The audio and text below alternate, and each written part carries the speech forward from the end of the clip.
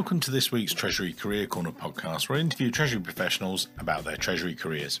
Each and every week, I talk to them about how they've built their careers, where they are now, where they see both themselves and the Treasury profession going to next. Let's get on with the show. In this week's show, delighted to be joined by Dave Ash, Senior Treasury Director at Ecolab.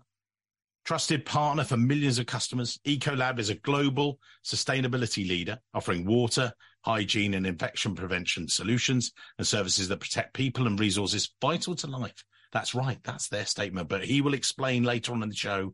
Dave will talk a bit more about it, explain what Ecolab are, who they serve and everything else. As always, I'm going to hand the microphone across to Dave. Dave, if you would, how did you first ever start in finance and then Treasury? Over to you, sir. Yeah, again, thanks for having me, Mike. Well, yeah, I've been in Treasury, I'd say 21 years now, believe it or not.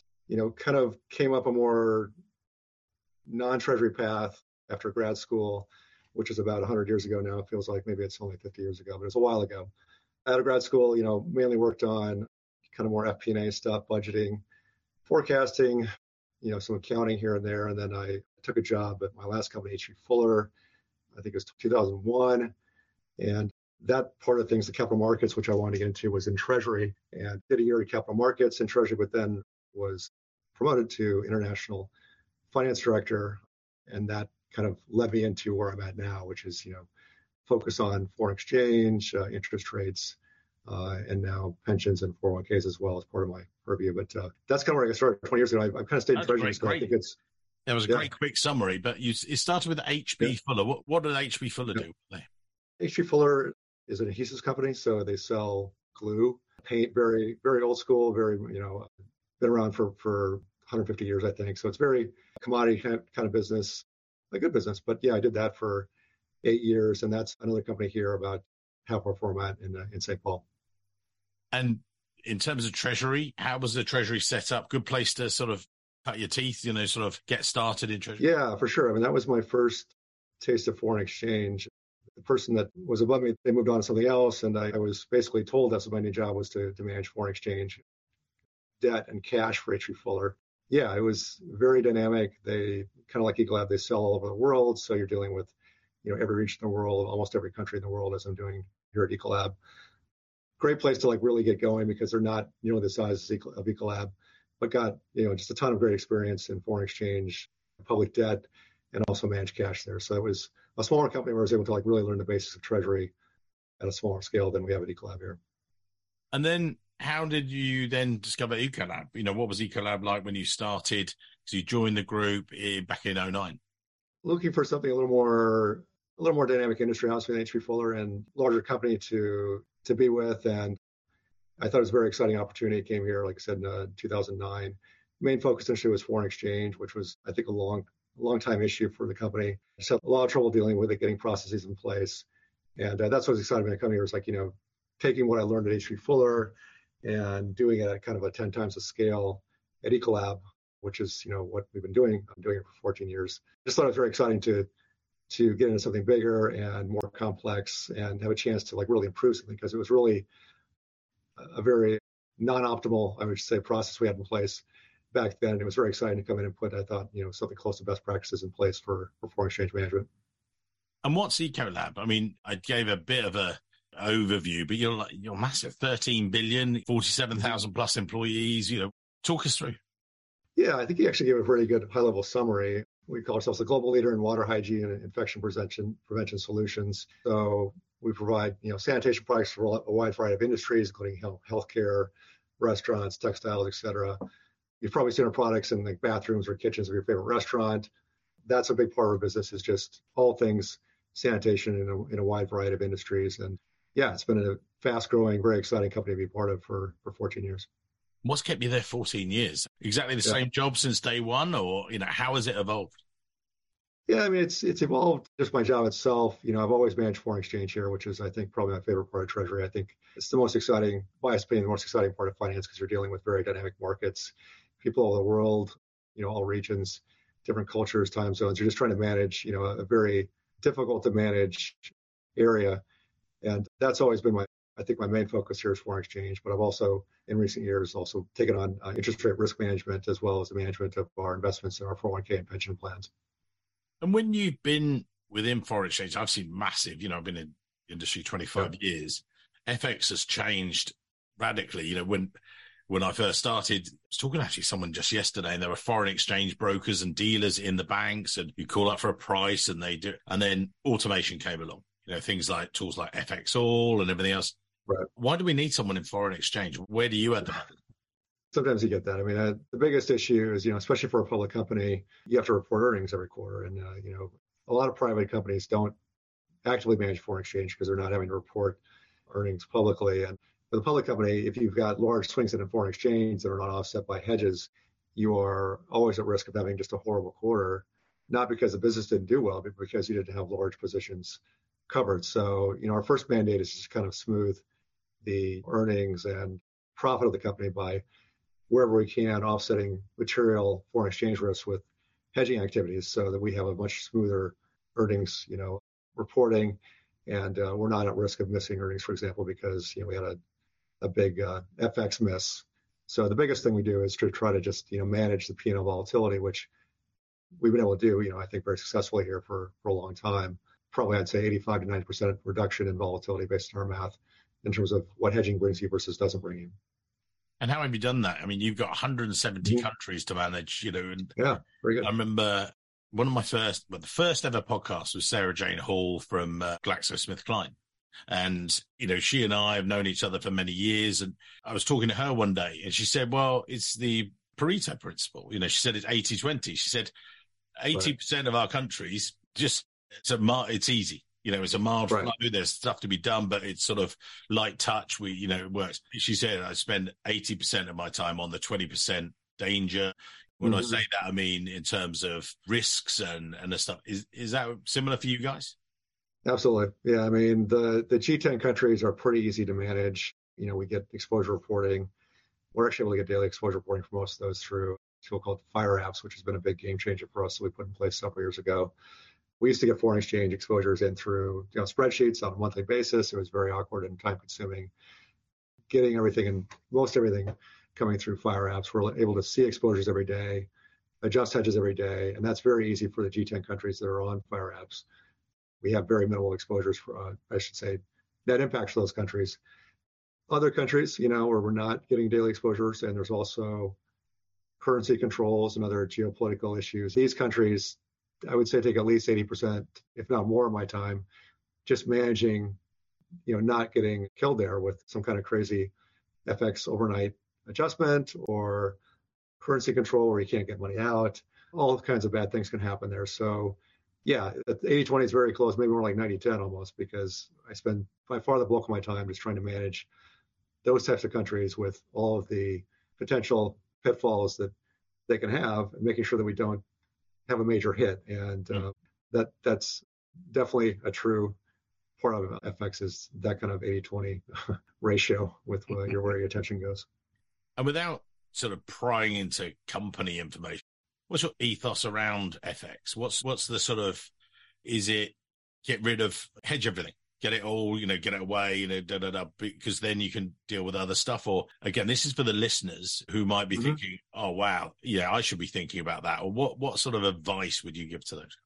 There's different ways to do it. I mean, we are so big in so many countries, and there's so much exposure to manage. We try to keep it simple in terms of the instruments we use. So we really only use spot contracts, deliverable contracts on spot, and forward contracts to manage our exposure. We don't get into, I've never really gotten into options or any kind of other, more exotic structures. And by keeping it simple, we're able to then have a high volume of trading to make sure that we're not missing any exposures and recovering everything. So we basically, if it's over $500,000 of exposure, we hedge it up to a certain hedging cost. Over $500,000 on any given day, we have it hedged, and just through a forward contract. And that kind of, we keep it simple, but it gives us a great overall reduction of volatility by just closely managing it that way. Now, the other side of things, we'll go into that. Now, I heard about Dave because I saw this really great article about balancing a role, and they call it finance director. We call it treasury. We know what it is. We know being a treasury and also a film director. Can you just give us a sort of insights to that? What's that been like? It's always been something, I would say always. I've been making films for a close to 20 years. Basic origin there is, I was always writing through college, both in undergrad and grad school. I wrote for the newspaper, and I just love that. I could use that side of my brain, as they say, and really delve into a different part of the world and life than just, business and balance sheets and stuff. And that was very helpful for me through college. And I just kind of continued with it after grad school. I did a lot of freelance writing on the side while I was still working. That became not worth it after a while, and I decided to get into screenwriting. So, I had always wanted to write scripts for films, and I started doing that and took a lot of classes on that and entered some screenwriting contests and ended up doing, much better than I expected. And that kind of led to some other things, including a trip to Hollywood to meet with some producers on my scripts. And that was, again, about 18 years ago. And short story there is I realized from that trip I was never going to actually sell a script that would end up with something that I wanted to see, just the way that Hollywood looks at things. So I decided to come back here to Minnesota and learn all about filmmaking. This is kind of the early aughts. From there, I took all kinds of classes in directing, editing, lighting, everything else, and just started making my own short films. This is like 17, 18 years ago, very cheaply. And then that led to making, writing, directing, editing, producing 3 feature films. And then, about 3 or 4 years ago, I started on this TV series project, which we've just completed, which took a long time, but that's been writing, directing, editing, and producing the first season of a TV show called Incompleteness with 45-minute episodes each. So it's about 6 hours of total material, which is a lot. So that's kind of the arc of my filmmaking career. And it's just been something I've done while I've done this other stuff.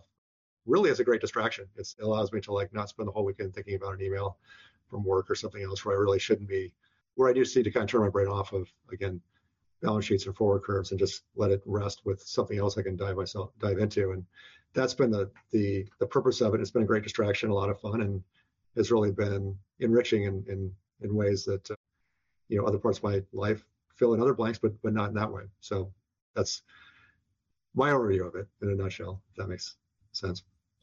It does. And how do you sort of separate or maybe balance the two? You've got this successful Treasury career, you've got this filmmaking, directing, which is great. How do you find the balance? It's more than a hobby. It's not like just a pastime. It's like 2 full-time jobs. How do you, except for by working 24/7, maybe that's it, you get some sleep? I don't know. Yeah, I mean, having insomnia helps, which I've got sometimes. I that's probably my superpower is insomnia. I do get up early, and most of my writing for this stuff has been done between the hours of 5 and 6:30. Wow. Believe it or not, and that's kind of get a cup of coffee and start writing, and then it's off to work, and it's been done early mornings, and then the production is done on days off and weekends, and the editing is the same thing, early in the morning and weekends and days off, and it does get exhausting sometimes when it's, especially the production side of things. The other side of things I can kind of do more on my own timeline, which is the editing and the writing. When it's going well, it is just a great distraction and relief from the other side of my life. When it's challenging, it does get tiring. But overall, it's been, again, a very fun part of my life. Met a lot of totally different kinds of people than you meet in finance. But that's the long answer. The short answer of how I do it, I just kind of do it early in the morning for the most part. And obviously, one way of saying I do it early, yeah. And the two quite Treasury by its very nature is a serious profession. Numbers and, getting it right and looking at the risks of a company and things like that. This is using the complete creative side of your brain and things like that. Do you find that each flows into each other, or they're interconnected, or that's it? You sort of split personality. You step out. That's it. Right now, I'm in, I'm in film director mode. Yeah, that's a good question. I do see there's some, I should say, synergy between the two. I think in the filmmaking side, believe it or not, I do a lot of my writing in Excel. As crazy as that sounds, just because that's my software I know the best, and it's helped me to really, when I'm doing a big picture narrative, for example, really structure things. I do all of that in Excel and do a lot of the writing in Excel, and just that kind of mentality I've learned from 20 some years in finance has helped me to kind of attack the screenwriting in I think a different way than you normally do, in a very structured way. And I wouldn't have had those skills without my finance life. And then I think conversely too, I think it's easy to, in a finance role, just look at it as something that's very blocking and tackling, and you're just doing concrete sequential things all day long. And that's not when it's done best. It's not done that way. You're bringing creative elements to it. So I think especially areas I've been involved in finance, that I mentioned, having that way of looking at things that can really help you think of like new trade ideas, new things that we could be doing to take advantage of different forward curves, for example, but trying to overlay not just the analytical side of things, but also the creative side of things too. So I generally think that they both help each other, big picture wise.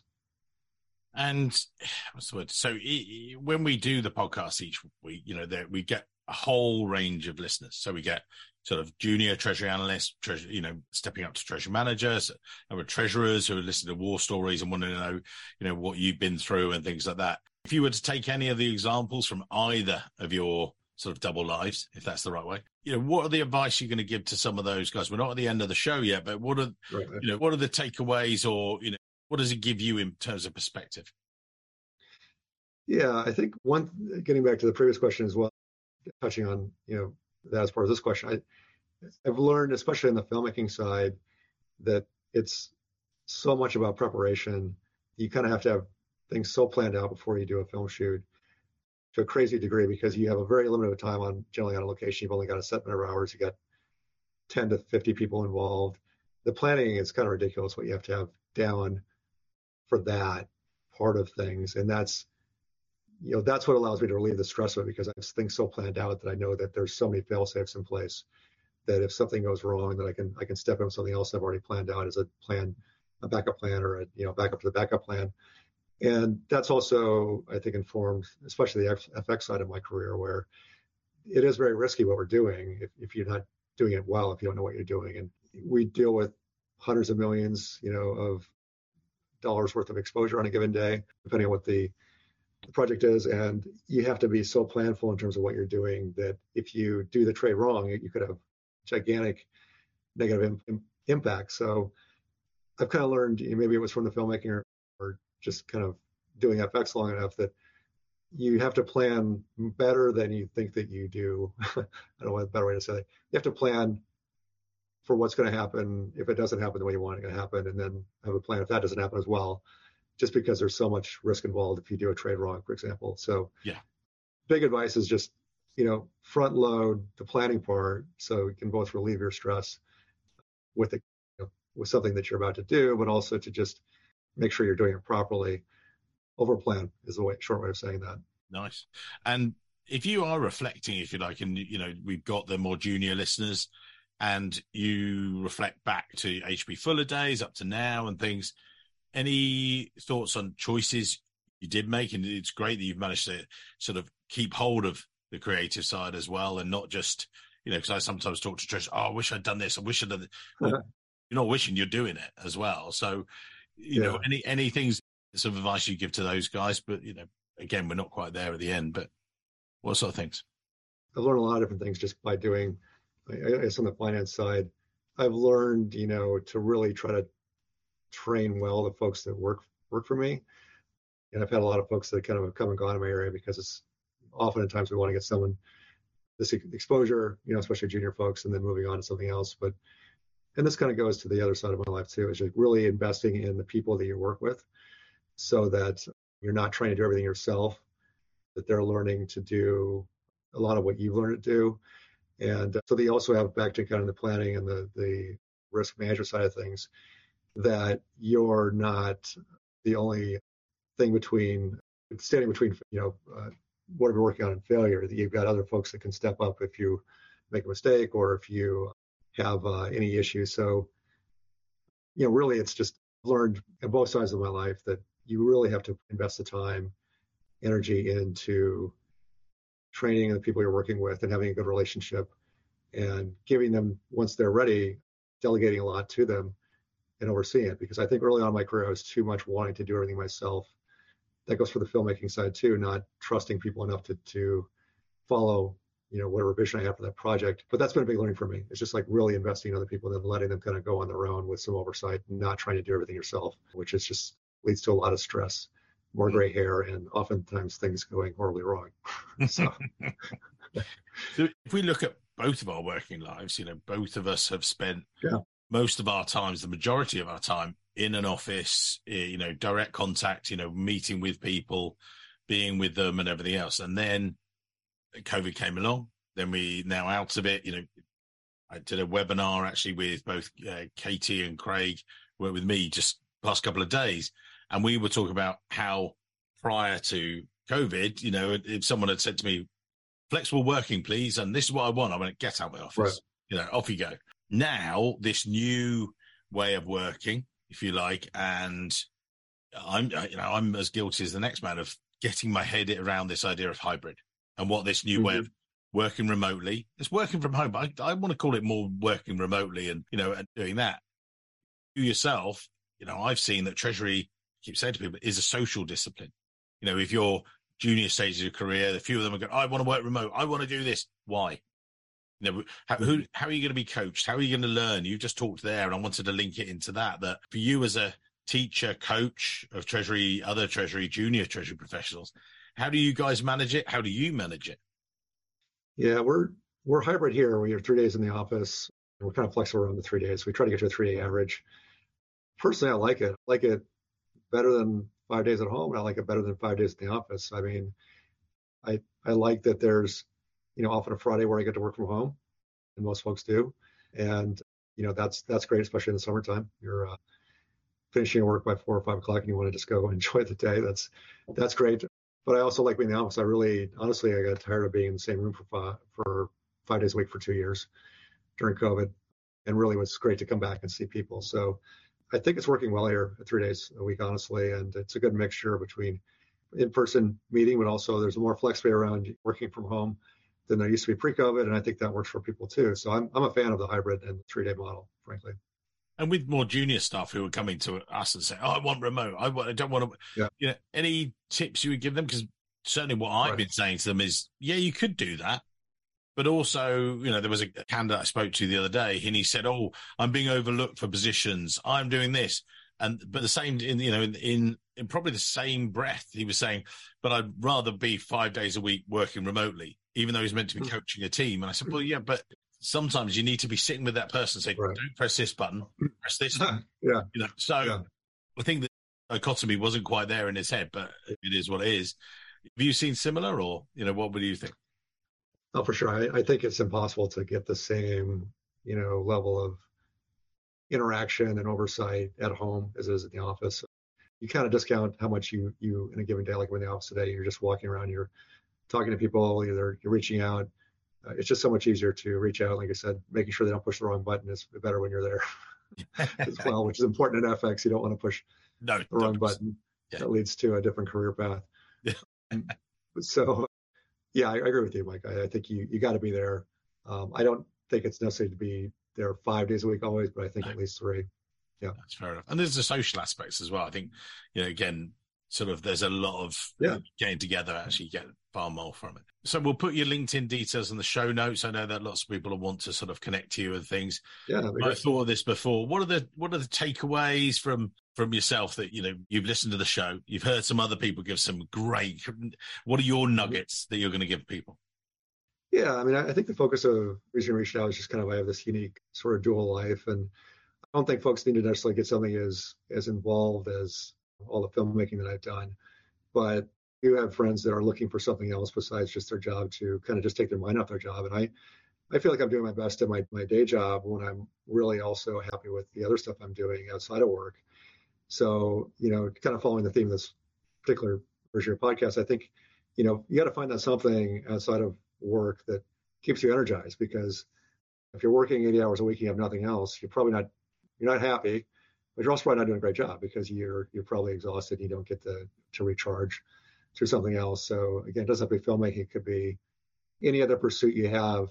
I think it's just a matter of, finding time to do it so that you can, again, re-energize from your job by thinking about something else. I have trouble just like not working and like sitting on the beach and staring at the sky or doing nothing to recharge. I really need, maybe some people can do that. They can just go, meditate for days at a time or whatever when they're not working, or do nothing on the beach. But I can't do that. And I think there's a lot of people like me that like really need something else to re-energize besides doing nothing. So I would just encourage folks to do it. Like I said, I started very small with, where I got into writing, and it led to a lot of more interesting things. So start with something small and just do for me, it's like it was starting with doing an hour a day of something I really wanted to do. And you don't necessarily need more than an hour a day to really have that outlet. So do it. Just go for it. Stop talking to your friends about it at the bar. Just find that thing and just go for it.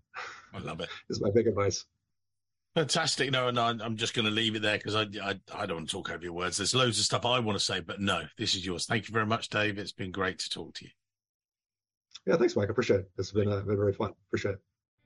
Hello, Treasury professionals. Before you dive into the next episode, could you please help me continue to grow the world's only global Treasury salary survey?